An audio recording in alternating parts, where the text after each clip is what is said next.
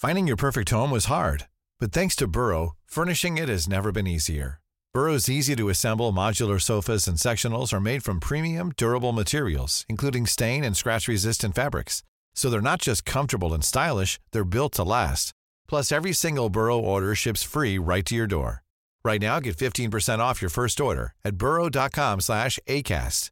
That's 15% off at burrow.com/ACAST.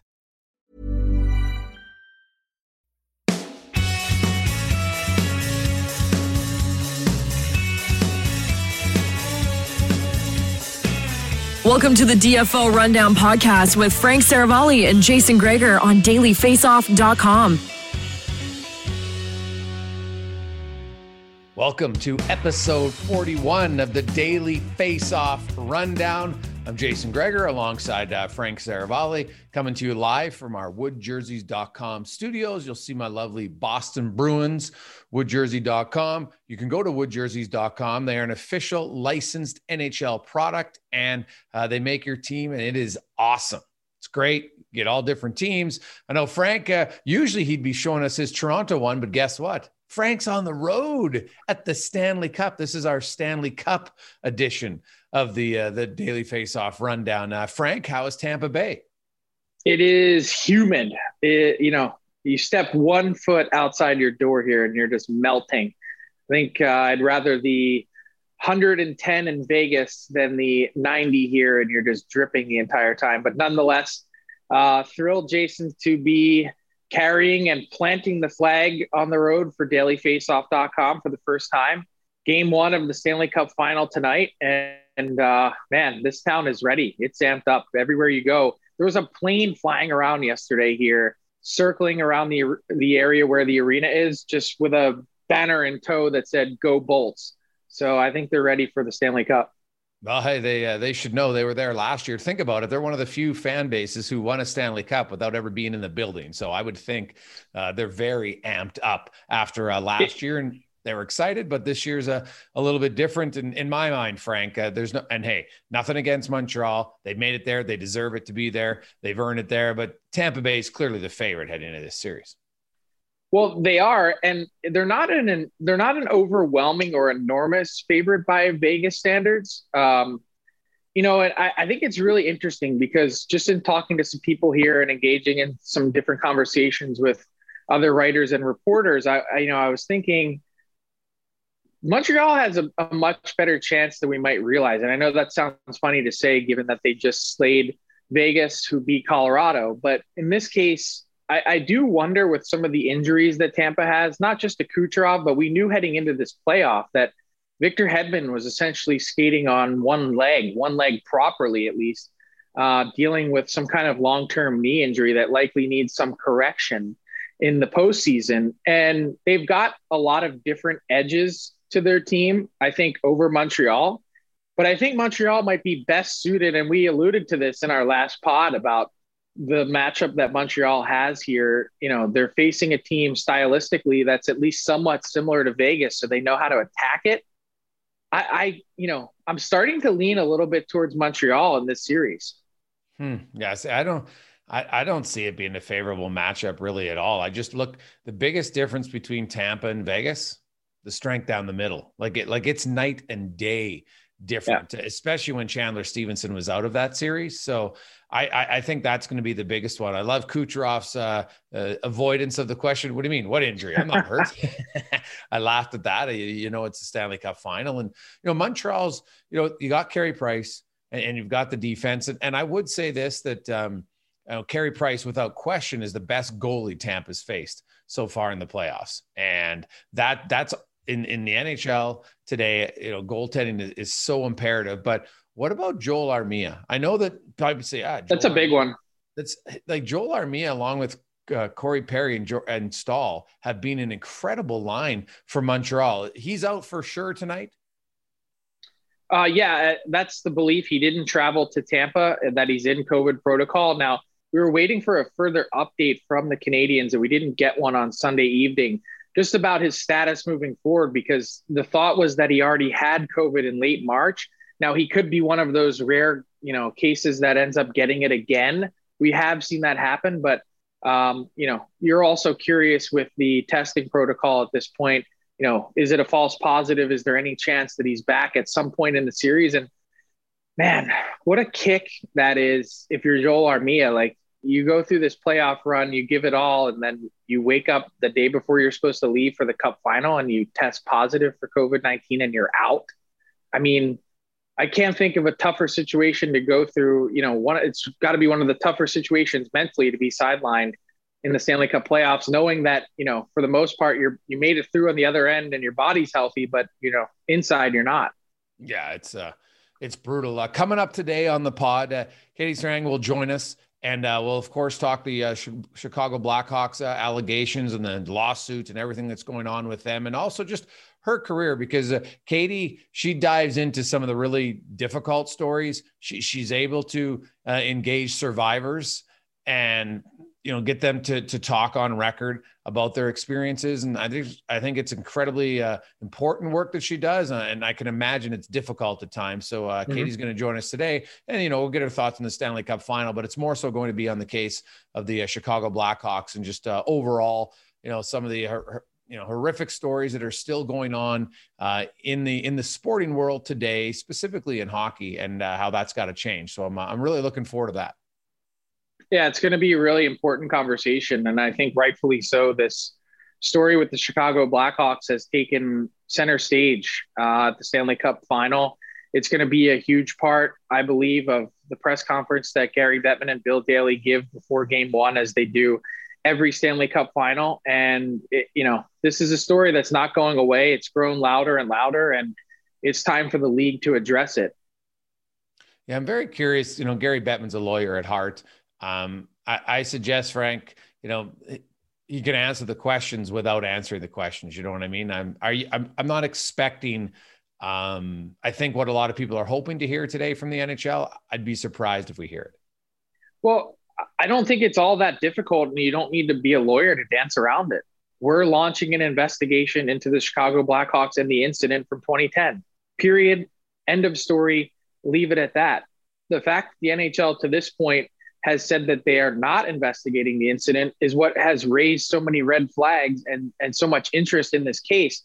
We've seen a lot lesser events be investigated by the NHL over the last number of years, and also other events around the other major professional sports leagues that launch investigations. This is a critical allegation, and it's one that really deserves the time and attention from the NHL that to this point they haven't been willing to give it. And so I think that's what I'm most curious to hear is, if there is not an investigation, why not?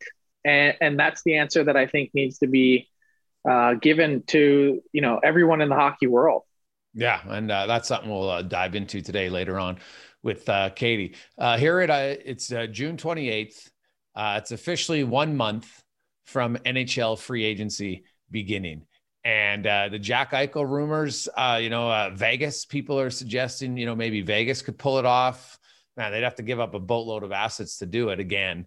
The LA Kings, I still think are a good one, Frank. A month away. There was some increase in conversation around Jack Eichel and Minnesota as well over the weekend. What do you make of that? Well, I mean, I don't think it's any secret that the Minnesota Wild would like to add a center. I mean, that was one of the real mandates from Bill Guerin when he first took over the job. And the question is, I think the Minnesota Wild really like their team. They like the direction that they're trending in. I'm curious really what assets they'd be willing to part with in order to make something like that happen, because obviously it's going to need to be a pretty significant haul. And when you're making that move, you better be darn sure, I guess, that that's going to launch you immediately into Stanley Cup contention if you're going to be giving up lots of future assets. So it's a difficult trade to navigate for a team like Minnesota that isn't like right quite at that Stanley Cup contender level just yet, but knocking on the door. But also, like, you want to make sure that things, kind of don't go the other way, right?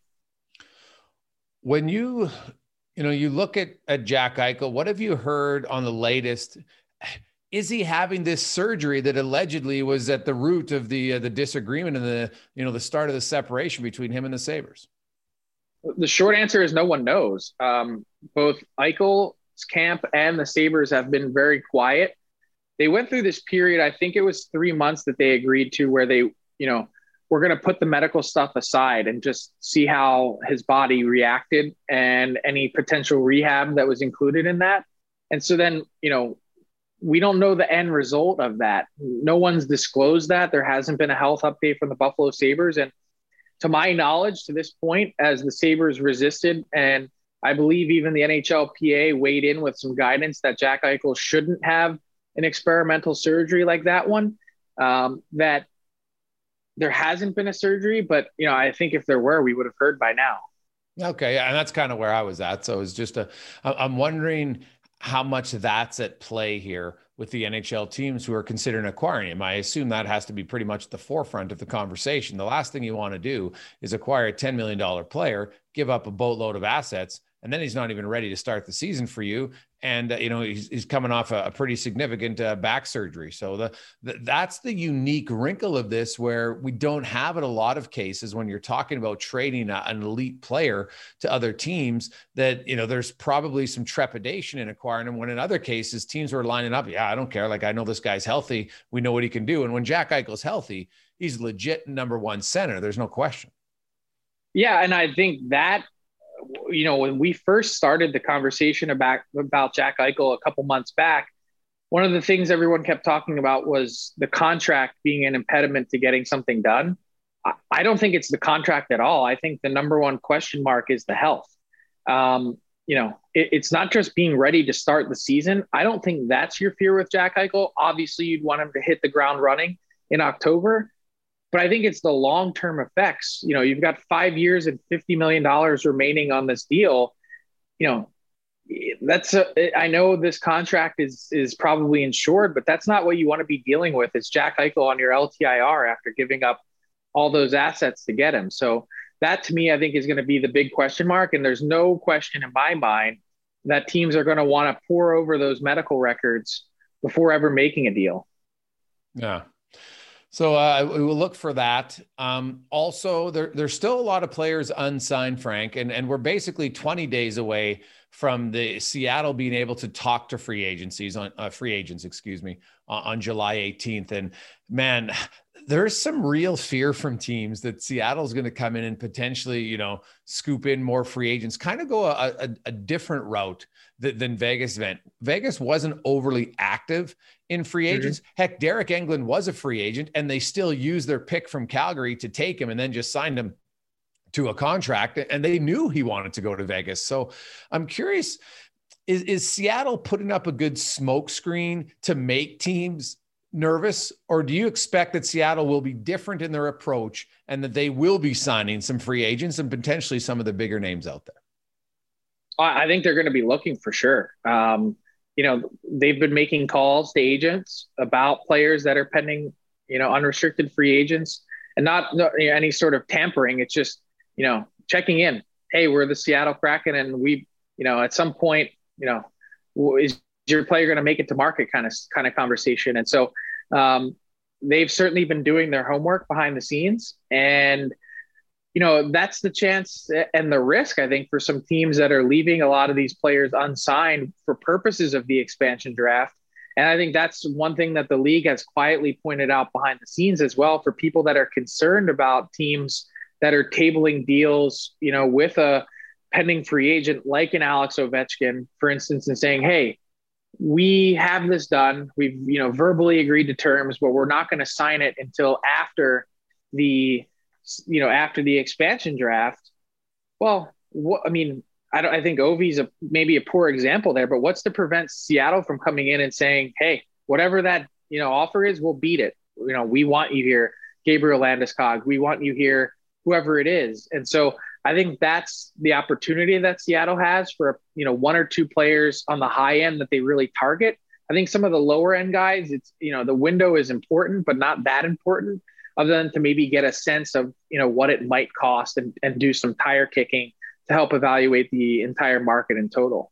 Yeah, I know I've heard a lot of people suggest that, teams are just going to do this. Well, I think they're underestimating, because even if it's verbally agreed to, you and I both know, Frank, there's a risk involved. And it's not like if all of a sudden a player, and let's use Gabriel Landeskog as an example, let's say him and Colorado had verbally agreed to a $7 million contract. Now, the only thing that they could offer that Seattle can't is 8 years, of course.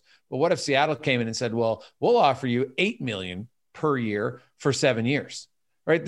And then if Landeskog's agent's like, okay, there's nothing that Colorado could do afterwards to claim that, hey, wait a sec, we had verbally agreed to a contract, because that's the rules, right? So that's the whole point of it, is that Seattle has this, it's literally exclusive for a reason to get that opportunity to do it. And by the way, I did see a report, and I'd have to double check and go back and read this, that Seattle can actually offer the 8th year. I have to go and look. Okay. I don't know if that's, but like, that'd be a really interesting wrinkle as well. Well, yeah. Although I've always looked at the max when it comes to UFAs on 8-year deals, and they're pretty rare. But how often do you really want to sign a player to 8 years? That's the thing. Unless you're getting them coming out of their entry-level deal, all right, or they're like the elite of the elite, I think it's very rare, right? I just, you look at the history of players, and most of them, they'll see a dip. Like, there's the odd guy who doesn't at 35 years of age, right? If you're 27 or 28, whenever you're signing, but most of them will see it. So that would be the only way I think you'd get 8 years is if you were able to lower the AAV significantly, which is, what I'm hearing, the orders in the Nugent Hopkins camp, when they're having conversations, they're willing to go longer if the AAV goes down. And, that's a name, Frank, that I've said it all along. I believe he will test free agency. Whether or not he's signed somewhere else remains to be seen. But I've always had a sneaking suspicion that Nugent Hopkins is going to just see what's out there for the first time in his NHL career. I mean, look, as much as he wants to remain an Oiler, doesn't he at least owe it to himself, having gone this far and having, played through the risk of the final year of his deal? I mean, that's the way I personally would look at this. I mean, it'd be a different story if the Oilers are saying to you point blank, if you make it to market, you're not coming back. This is sort of our take it or leave it final approach. And if I was Ken Holland, that's maybe how I would be looking at this as well. Is, we've made you a number of offers here. If you really want to stay, like you've said that you want to, take one of these opportunities and we'll go for it. And if not, once you make it to market, well, then it's in our best interest as the Edmonton Oilers to then also pursue whatever may or may not be on the market as well at that point. That may be, and I've said this for a while, a better stylistic fit for the Edmonton Oilers in terms of what they need moving forward. Now, I don't know. So if you were to bet, or if you were to put percentages on it, what's the chance that he actually does explore the market? Is it 50-50? Is it more than that? I think it might be like 60-40. I don't think it's an obvious one, whereas like, Tyson Barrie's obviously testing the free agent market, right? No question. I think there's other guys that will test it for sure, but Nugent Hopkins, I know they've had conversations and they've made offers. So to me, that still means that like the dialogue has not, there's not a massive anger on one side or feeling disrespected by the other side or anything like that. It's just, I think it's been very cordial. Yes. From talking to both sides, that's what I hear too. So I would say every day that it gets closer, Frank, I believe it raises a percentage in favor of testing the market. Right. But you've still got 20 days, and NHL negotiations historically have come down to the wire on everything. So, go back to Steven Stamkos and the Tampa Bay Lightning, right? Where you're at today. Remember his free agency, right? That came right down to the wire. And, even John Tavares, before he left the Islanders, that, they had made the final offer the day before free agency. So it doesn't surprise me, because the NHL, there's a mindset, up until this recent CBA, it was always last minute, and in most cases beyond last minute, sadly. I think that Nugent Hopkins in their camp, once you get to the 18th, that's when it becomes real, because then Seattle's involved, right? And I think Seattle is the one team that might be able to offer Nugent Hopkins more than anyone else.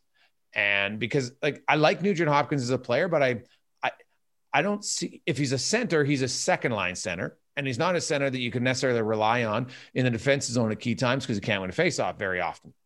The Oilers aren't paying him to be a center, though. That's the thing. And so if he wants to be a center and thinks he's a center and he wants to pursue center money, then that's a different conversation entirely. Well, and that's what I think it is, Frank. I think that's a big part of it because, as a guy who's played center the majority of his career, and that if you're staying in Edmonton, you can still play center at certain times. But once Edmonton gets enough legit wingers, Draisaitl and McDavid aren't running together other than the odd shift. They're going to be running as the two top centers because that's their best way to success. Like, why wouldn't you have two elite centers rather than one and then one elite left winger? That just doesn't make as much sense.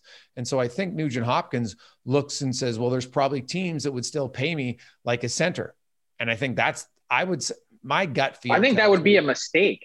I would agree. For any team that were to go to sign him as a center, because I think he's displayed in Edmonton, having been given the chance to do it, with those two guys there, that he probably shouldn't be. And so to pay him extra to be your center, even on a team starting out fresh, I'm not sure makes a lot of sense. I think moving forward, the big question mark stylistically for the Oilers, and this is what I keep going back to, I think he had 31 games on McDavid's line, and the results were really underwhelming. He's not the finisher that needs to be in that spot. And if you consider the incredible opportunity that he had to play there, you need more out of that position if you're going to be devoting major dollars to it. Well, here's the thing, and I looked up the numbers. So from 2016 to 2018, and this is via naturalstattrick.com, Nugent Hopkins points per 60. At 5-on-5, he was 165th amongst forwards from 2016 to 2018. From 2019 to 2021, when he played with either Draisaitl or McDavid, he was 150th. So there's a little uptick because you're playing with the league's two best scorers, but not a significant. But he should be like fourth. That's my point. So it's not. Yeah, and that's what I've been saying I'm glad you looked up the numbers because they confirm what I think I've been seeing, which is he isn't producing enough for having played with those guys who have won, or likely on Tuesday night to be winning the Hart Trophy 2 years in a row. Yeah. We can say there's no favorite in the Stanley Cup final decisively. There's a decisive favorite in the Hart Trophy win. I think this is Connor McDavid's trophy to win. The only real question is going to be, and not that I care about it, but some people are going to be like, well, does he get 100% of the first place votes, or is it 98 or 95? I'm actually fascinated by that because we had 100 voters this year. We pared down our list at the PHWA, and I know, or I think I have, and just for full disclosure, I haven't seen the results and I don't know who voted for what. My guess is he's 90 plus first place votes. Is it 97? Is it 99? Did he get all 100? That, to me, I think is the intrigue with the Hart Trophy voting. Well, Nikita Kucherov, when he had his dominant season a few years ago in 2019 and he had 128 points, he wasn't, I was looking back. You have to go back to Gretzky in the 80s where you had somebody who was 100%. And even Gretzky, who won all those Harts, he wasn't 100% every year. I think he was only ever 100% twice. So, it should be darn close because he deserves it. That's how head and shoulders above everyone else he was. And to me, I think what's going to happen if he isn't 100%, you'll have some Oilers fans freaking out, and I'll be like, "Why? Oh, come on! Did he win the award? Yes. What's the difference? That's exactly my point. It doesn't matter, right? It doesn't matter. That's it's why okay to be, and as long as that voter can justify their selection, that's literally the point of voting. If everyone thinks the same way, why? What's the point in having an election? Yeah, exactly. So it'll be very different. Well, let's get to our big guest today, brought to you by Jock MKT. You can go to jockmkt.com, and it's perfect for the playoffs, baby. This is where you want to find, it's like the combination of fantasy hockey as well as the stock market. When it comes to the NHL, you do it any sport, fantasy sports, and the stock market, and they basically intertwine. And you want to find the players who you think are going to be great value. Buy them at the start of the playoffs. Maybe you sell them after game one. Maybe you wait until the decisive game and see their stock rise. So check it out, jockmkt.com. Our next guest, I'm proud to call a good friend. We crossed paths initially while she was covering the New York Islanders. I was covering the Philadelphia Flyers back in the day, and she has since become a superstar investigative reporter, also spending time at ESPN.com before going to The Athletic, where she has covered and broken some of the biggest stories in sports. The DFO Rundown is pleased to welcome Katie Strang to the podcast. How are you doing, Katie? I'm good. How are you, Frankie? I'm good. So thanks for joining us. We wanted to dive into the story that has really taken center stage, and deservedly so, in the NHL here in Tampa at the Stanley Cup final. And that is the allegations of sexual assault with former Chicago Blackhawks video coach Brad Aldrich, and the alleged cover-up that's gone on since that alleged abuse in 2010. I was wondering if you could start by sort of walking us through the basics of the story for people that haven't gotten caught up on it to this point, and then kind of really tell us where things stand at the moment. I know there's been lots of new reporting, especially in the last couple of days here. Sure. Yeah. So at some point in May, there was a lawsuit filed on behalf of at least one former Blackhawks player who in the lawsuit said that he had been sexually assaulted by a video coach, Brad Aldrich, during the 2010 season, and that the Blackhawks, apparently mishandled that sexual assault allegation when that incident was disclosed to the team. Since that lawsuit was initially filed, there have been some significant developments. And I should also note, so WBEZ out of Chicago has done a terrific job. They broke the story about the lawsuit. And TSN's Rick Westhead has also done superb work on this as well. And just in terms of, moving the story along and really enhancing people's knowledge of some of the context of the situation. But in terms of recent developments, what I consider a bit of a game changer in terms of coverage is Rick Westhead reported about an alleged meeting that took place during the 2010 postseason run for the Blackhawks, where a skills coach, a highly respected skills coach named Paul Vincent, was reportedly told about the sexual assault and made it clear that he would escalate those allegations to people in the front office, including Stan Bowman, Al McIsaac, Jim Gray, the mental skills coach, and John McDonough.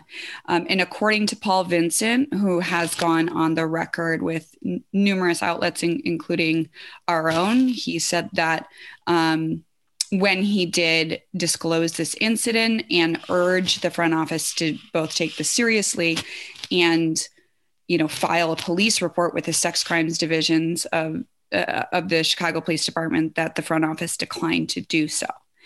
So that was certainly, I think, one that changed the landscape of this whole situation a bit, because then, it not only just becomes about the alleged incident and the alleged perpetrator and the alleged heinous act itself, but also it adds an element, and invariably this happens with cases like this, of who knew what and when, and when that information was disclosed, how was it dealt with, right? So now you're dealing with institutions, not just an isolated incident.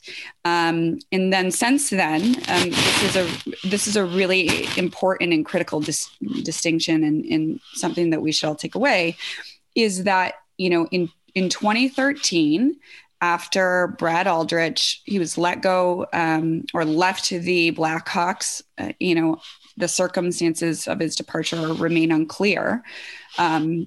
Whether they forced him to go, what happened there. But anyways, he ended up, after a few other stops, he ended up at a high school hockey team in Houghton, which is in northern Michigan. It's in the Upper Peninsula. And while he was with that team, he was arrested and convicted of criminal sexual contact with a teenaged hockey player. He went to jail for that offense.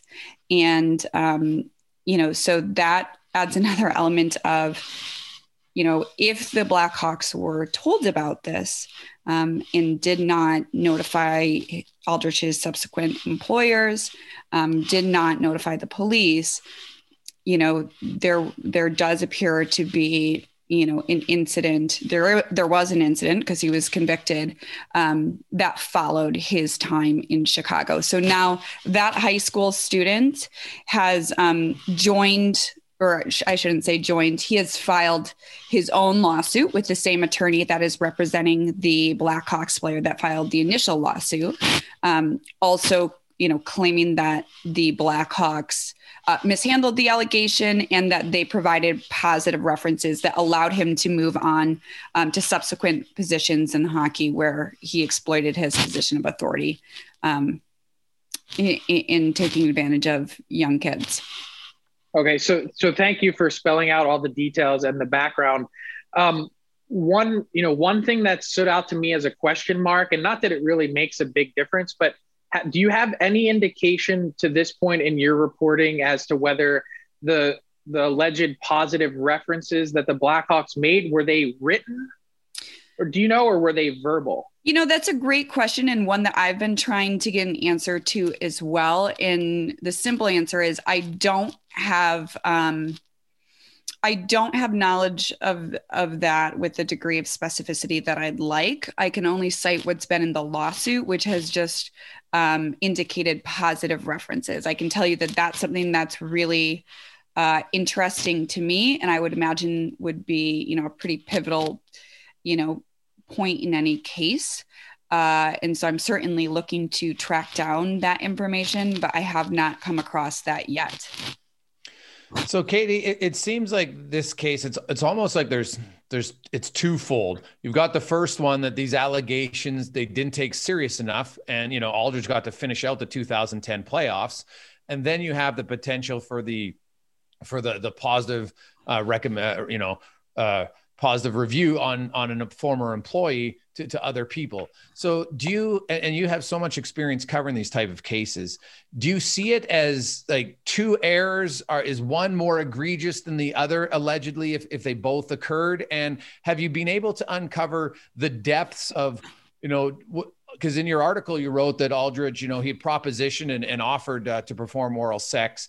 Is that just one of the allegations? Was there more, sexual assault involved in that case, allegedly? When you say in that case, do you mean in the Blackhawks case? Yeah, with the Blackhawks players, yes. I mean, that's the incident that was disclosed to Paul Vincent. Whether there was more pervasive conduct on Aldrich's behalf that we have not yet become aware of, that remains to be seen. Like that, might be, it's possible more people could come forward. It's possible that we may learn more about his conduct, with the Blackhawks or previously or in subsequent stops through the discovery process as this lawsuit unfolds. In terms of your first question, and I try not to put sort of like a value grade on what transgression is worse as it relates to anything involving sexual assault or the potential mishandling of sexual assault allegations. But I can say that, in my experience covering these cases, there are generally like sort of two phases, right? One where you're trying to look into the alleged perpetrator, right? And what you try to do is you try to determine and discern patterns of behavior, right? People that prey on someone in terms of like distorting a power imbalance or who exploit a position of authority to prey on others. They don't do it in a vacuum. They often do that and hone that technique over time, and they develop patterns. So that's, one thing that I've certainly looked into in his previous stops and subsequent ones and have found. And then invariably, like the second phase is always, what allowed a person to operate undetected for a significant period of time, and whether that's, a level of institutional negligence, if there were people aware of certain behavior that did not report or disclosed that behavior, whether they did not handle it appropriately, whether they did not notify the appropriate authorities or oversight bodies. That's always sort of like the second element, right? Like you want to peel back the lens, take the 30,000 foot view and really attack, who knew what and when, how did they handle, information that came to them. And if there was mishandling or there was any sort of negligence, what is the practical impact of that, over that misstep or oversight that, did that contribute to a person being able to move on and continue this behavior elsewhere and endanger others? The word negligence, Kate, I think is very powerful in this case because, I've read a lot of your stories and they all around sexual abuse. The one thing seems to be a lot of these predators did have people who were negligent. They, in hindsight, people, oh geez, I saw, looking back, I should have seen that was off and I didn't. Is that when you do all your reporting, is that one of the things you find that we're still, even in 2021, there's a lot of us, maybe just as humans, who we all say we would do the right thing and we all think we would know what the right thing should be, yet these cases keep happening. Are these predators just that smart to know how to weave through it so people don't call them out on this? Because from outsiders are always wondering why. And I don't want to attack anyone because it's happened for so many people who I think have good intentions, but never act on them. In all your studying, what have you come up with that why so many people in different cases are not vindictively negligent, but are just negligent? So that's a wonderful question. And I think it really gets to the heart of like the dynamic of sexual abuse and sexual offenders. And I'm really glad that you asked. I think there are two really critical points here. One is that, when we hear of sexual predators, like I think we tend to, as human beings, think of someone that's not like us, right? Someone that looks different, acts different, that they walk into a room and they, necessarily emit this like creepy vibe, right? Like that it's the stranger in the trench coat that pops out of the bushes. Well, that is very rarely the case. I mean, I think the first step to being vigilant about situations like this is to recognize these people often thrive undetected for so long because of their place in the community, right? Like they thrive on cachet and charisma and connection to community. Like these are people that we might consider good neighbors, teachers, coaches, family, friends. And I think so recognizing that, even though it's human nature to try to other someone, that oftentimes people that are victims of abuse, it happens at the hands of people that are very close to them. So that's, one element of this. Now that I'm thinking of it, I think there really are three elements. Two, I think people feel nervous about sometimes speaking up when they don't feel like they have hard evidence or firsthand witness, eyewitness accounts. And I think a lot of people feel leery of even talking about sexual abuse and are uncomfortable, don't have the language to communicate and articulate concerns. And so naturally default to, yeah, maybe I've heard something, maybe I got sort of like a bad vibe, maybe I have a gut feeling, but like, that's really not my place to say. And the potential of ruining someone's reputation is prohibitive, right? Like I'm uncomfortable coming forward maybe because I don't have anything hard to go on. And unfortunately, I had a sexual abuse survivor once tell me this, and I think it's so prescient and also universal. Silence is like an incubator for this.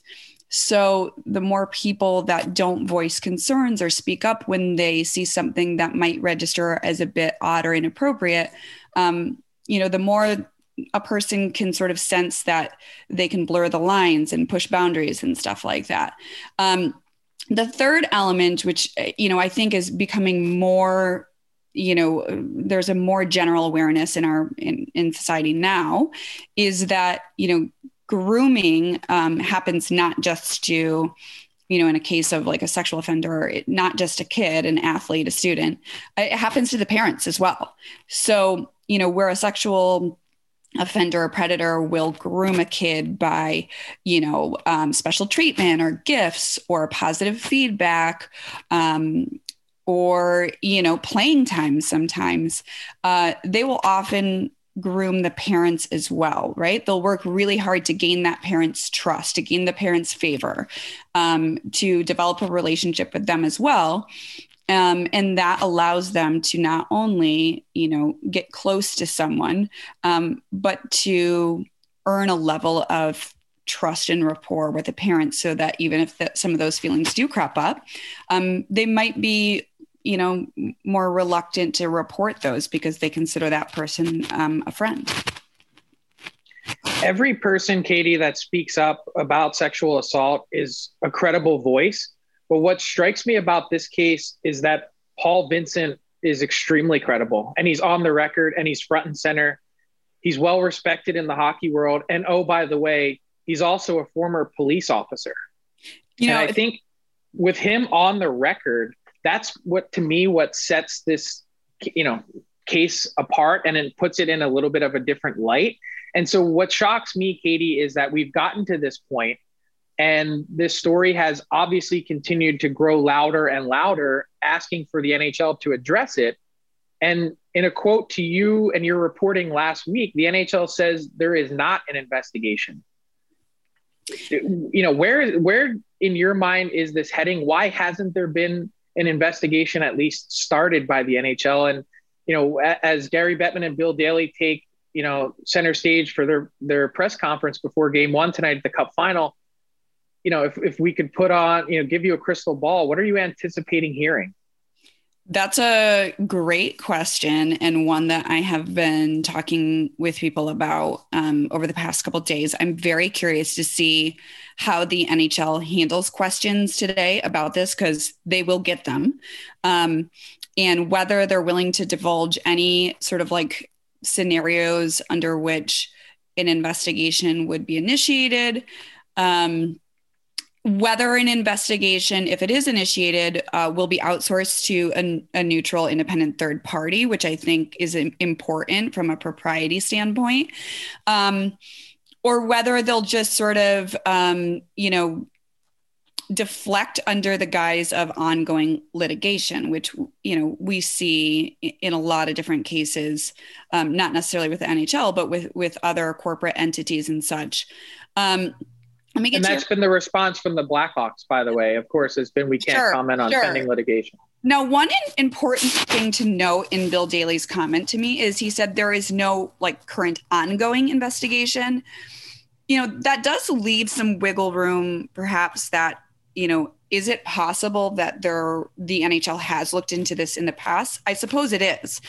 So those are some of the questions that I would like to nail the league down on. It's really tough in sort of the pandemic world of Zoom press conferences, that there's not a ton of opportunity for follow-up questions, or if you go down a line of questioning, if you don't feel like it's sufficiently answered, there's not a lot of room for follow-up questions. So I'm hoping that it'll be kind of a collective effort today, as Bill Daly and Gary Bettman do take questions. And I also think that quote left wiggle room that they may initiate an investigation the more information comes out. Getting to your first point, I was mowing the lawn yesterday, and I was thinking about the very thing that you said about how credible Paul Vincent is. And I have not heard a single person that knows Paul Vincent that says anything other than he's just a really salt of the earth, stand-up guy. That they're not surprised that players would go to him, of anyone, with allegations of this sort, just because he has such a deep level of trust with players and respect. And I was mowing my lawn thinking about this last night. I'm like, God, when I go, I really hope people talk about me like they talk about Paul Vincent, because you really get the sense that he is someone that is a safe haven to people for a lot of different reasons, right? But that the players feeling, willing to go to him, I think tells you a lot about him. And as does the fact, as you pointed out, that he's willing to go on the record to substantiate that reporting, because in a lawsuit, that means that he will also have to testify to that or be prepared to, corroborate. And he's said publicly he's willing to do that. And he said he will. Yeah. So that carries a ton of weight for me. Yeah. And look, I mean, I think that's, we have someone that is stepping up, that, is willing to go on record and put their name and their face out there to support it. And it almost, in some ways, reading the comments, felt like it was freeing to him to finally get this off of his chest and say, this has been bothering me for a long time. And I think what is disturbing to me, makes my stomach turn, has been sort of the response or lack thereof from the NHL and also from the Blackhawks. And it's sort of hiding behind this pending litigation.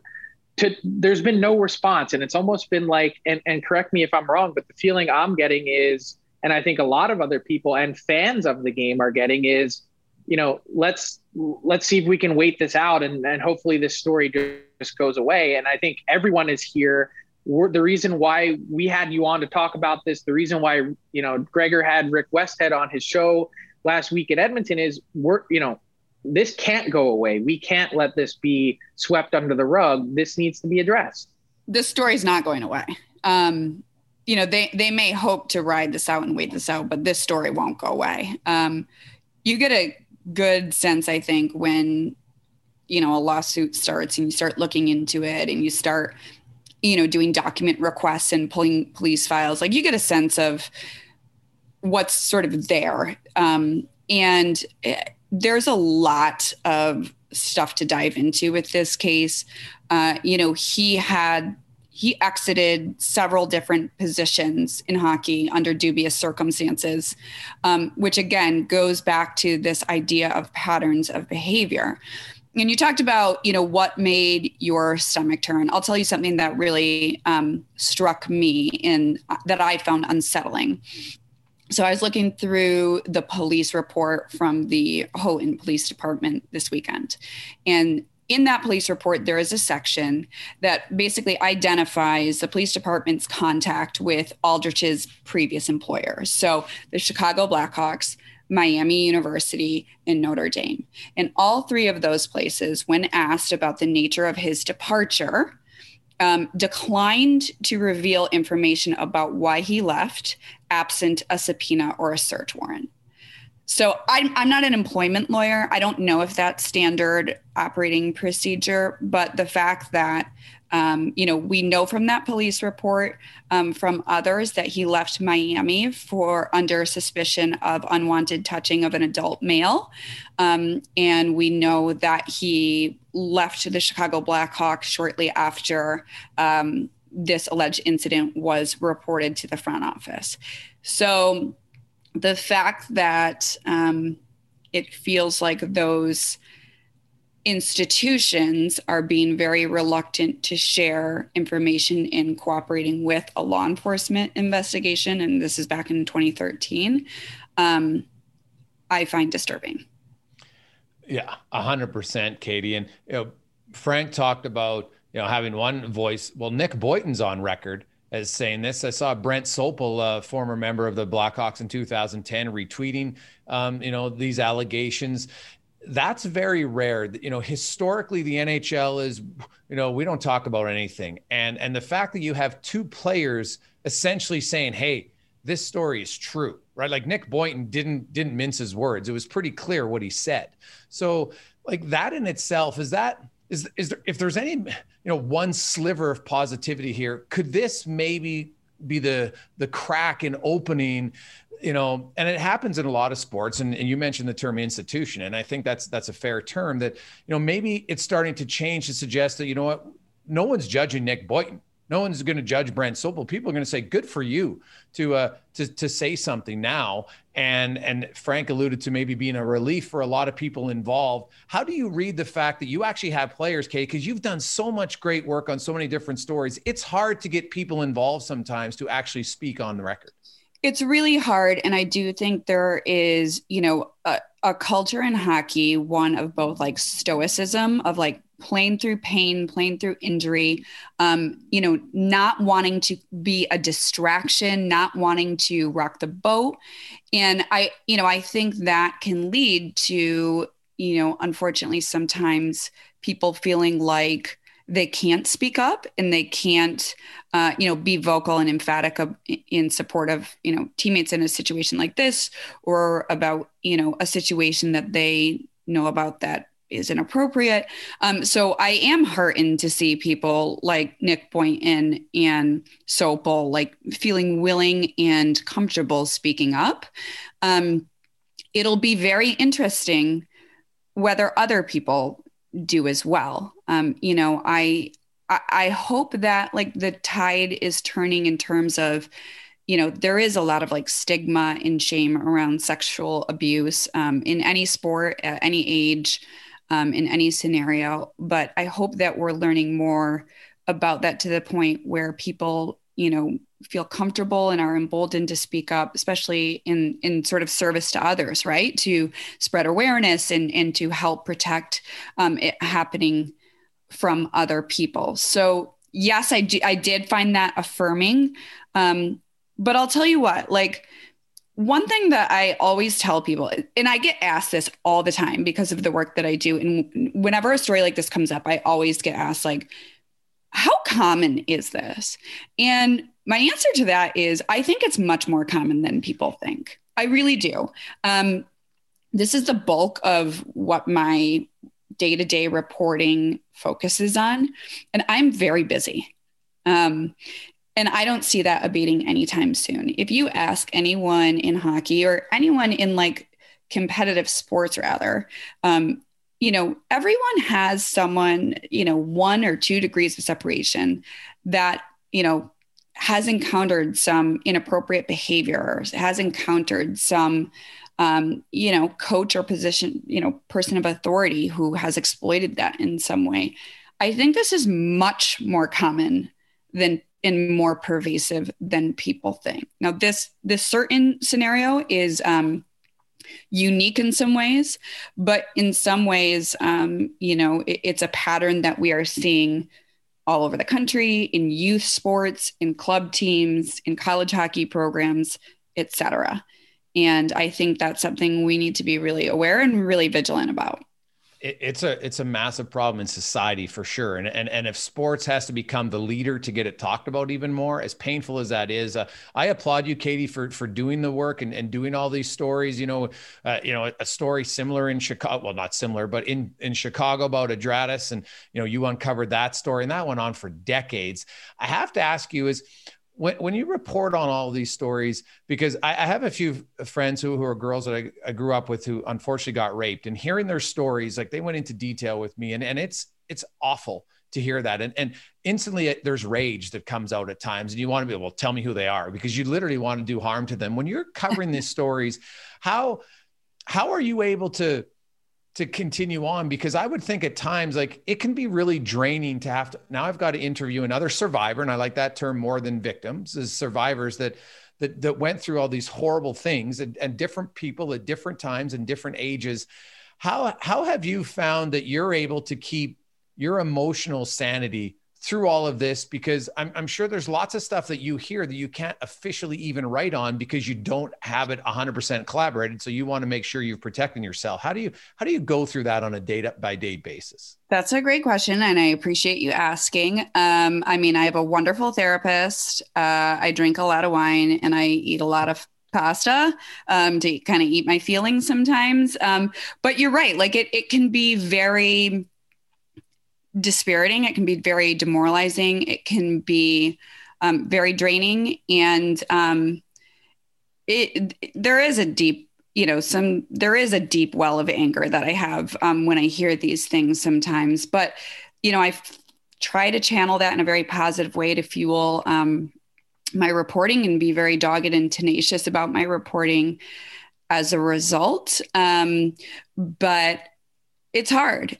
I will say this also, people assume that because it's so dark that, it's all like sort of depressing work. Yeah. However, the reason that I do it is, one, I think it's important, and it feels like very purpose-driven work, and I think it's necessary.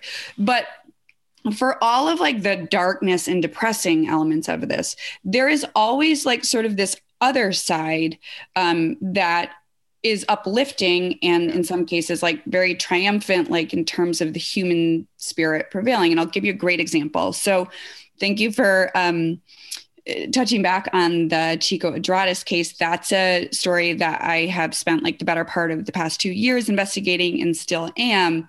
And I have the two of the survivors that are members of the federal lawsuit in that case are about 20 years apart in age. They didn't know each other at the time. They intersected and overlapped with Chico Adradas at different stages of their career, but are both survivors of his abuse. And through, talking about what happened to them, they've become really good friends. And they actually started a 501(c) nonprofit to help other male survivors of sexual abuse, particularly in the hockey world, and to just really create a sense of like support and infrastructure for those victims, and to provide them with resources and solidarity. And so something like that, that makes me so proud to know like that, they're on like, they're sort of really being very deliberate in their path towards healing. And part of that comes from helping others, and that they're doing that together. And I think that's a wonderful service that they're providing, and a wonderful, sense of support and solidarity. And that makes me feel really proud and really good about, sometimes where the reporting can end up. Well, Katie, I just wanted to say thank you. This is some of the most important journalism work being done. And I say not in sports, but in the overall industry and field. And, you can see that dogged approach in terms of, how you dig in on stories, get the information, the path that you go through to verify everything. It's wonderful work. It's so important. We stand with you, and just want to say thank you. And we appreciate you joining to dive in and talk about this case as it continues to emerge. Happy to do it, guys. Thanks for having me on. Katie Strang, I love seems like maybe the wrong word, but I just love the work she's doing. It's so important. And, her diligence to this story and to help so many others, it's fantastic. I credit, the people in this specific case and the allegations for speaking up, Frank. And, hopefully there's a conclusion. And I'm curious to see. I know, you'll be at the press conference today with Bettman and Daly, and it's going to be interesting. As Katie said, the story's not going away. Well, and you know what? Kudos to some of the outlets like The Athletic, like TSN, that are devoting resources to this. As media and digital media continues to evolve, like those are some of the positions, the investigative reporting, that unfortunately get left behind in budget cuts. And you see, just how important that work is to bring these stories to light. We need to keep those things going. And I think Katie is a shining example of that. It's, her work has touched all sports, unfortunately. And yes. I think that's what kind of hit me right between the eyes is, the fact that she covers this and she's very busy. Like it's heartbreaking. Well, I spoke to somebody from the RCMP in Alberta, and their child pornography division has grown 3 times. Because it's that busy. Now I ask, is that because you didn't have a big division to start? And that's a small part of it, but it just continues to grow and develop. And so I think we as a society no longer can have our head in the sands and I know it's hard to think about it, because no parent in their right mind would ever want their child to go through with that. Whether they're 6, 16, 26, it doesn't matter the age of a victim in this case. Right. We need less survivors, because that means there's fewer victims. And I think as society overall, it's something that we have to be more aware of and be more communicative with other people. So these perps can't just, as Katie said, they walk among us in a sense, because they don't look like how they used to be portrayed on television and in stories. Mm-hmm. Yeah, really well said. Difficult transition, but not to change gears as we get back to hockey to wrap. Any update on your end on Oscar Klefbom and his situation with the Oilers? Yeah, well, Oscar Klefbom, for those who don't know, he had shoulder surgery again. He's got arthritis in his shoulder, Frank. And every medical expert I talk to, arthritis is not something you can, you try to manage it. You're not going to cure it. And so the best case scenario for Oscar, and he was very open when he had the surgery, was he was hoping to get back to a point where he could just live a normal life and be pain-free, right? Play with your kids, do the simple things that the average guys like us do. To get back and put your shoulder through the strain of training, number one, to be an NHL player, and then playing is a totally different thing. And, he's had the surgery. My sources tell me that right now, the odds of Oscar Klefbom starting this season in Edmonton are extremely low. And I don't want to say they're, and that means to me, they're probably low to playing again, but I can't go that far because we never know how the healing process, maybe in a year or so, his mindset might change and he wants to give it another go. But right now, Frank, I would think it's leaning heavily towards not seeing Oscar Klefbom in Edmonton for the upcoming season, just because of the risk potentially of him re-aggravating it and putting his shoulder right back to where he was. Like, he was in so much pain this offseason, discomfort all the time. Yeah, that's disappointing to hear, and he would be such a big part of the Oilers' blue line moving forward. But at the same time, it's better if the Oilers know that now or soon, so that they can make adjustments and spend that LTIR space accordingly. So, that's just one of many layers to an interesting Edmonton offseason, the most fascinating and important in Oilers history. So we'll have to keep an eye on that. You betcha. It'll be a following story. I know you'll have info on it at dailyfaceoff.com along with myself. Enjoy your first Stanley Cup as a member of the dailyfaceoff.com team. Get down there, represent, and we'll talk to you on Friday. Thanks for listening to the DFO Rundown with Saravalli and Gregor. Keep it locked on dailyfaceoff.com and subscribe wherever you get your podcasts from to never miss an episode.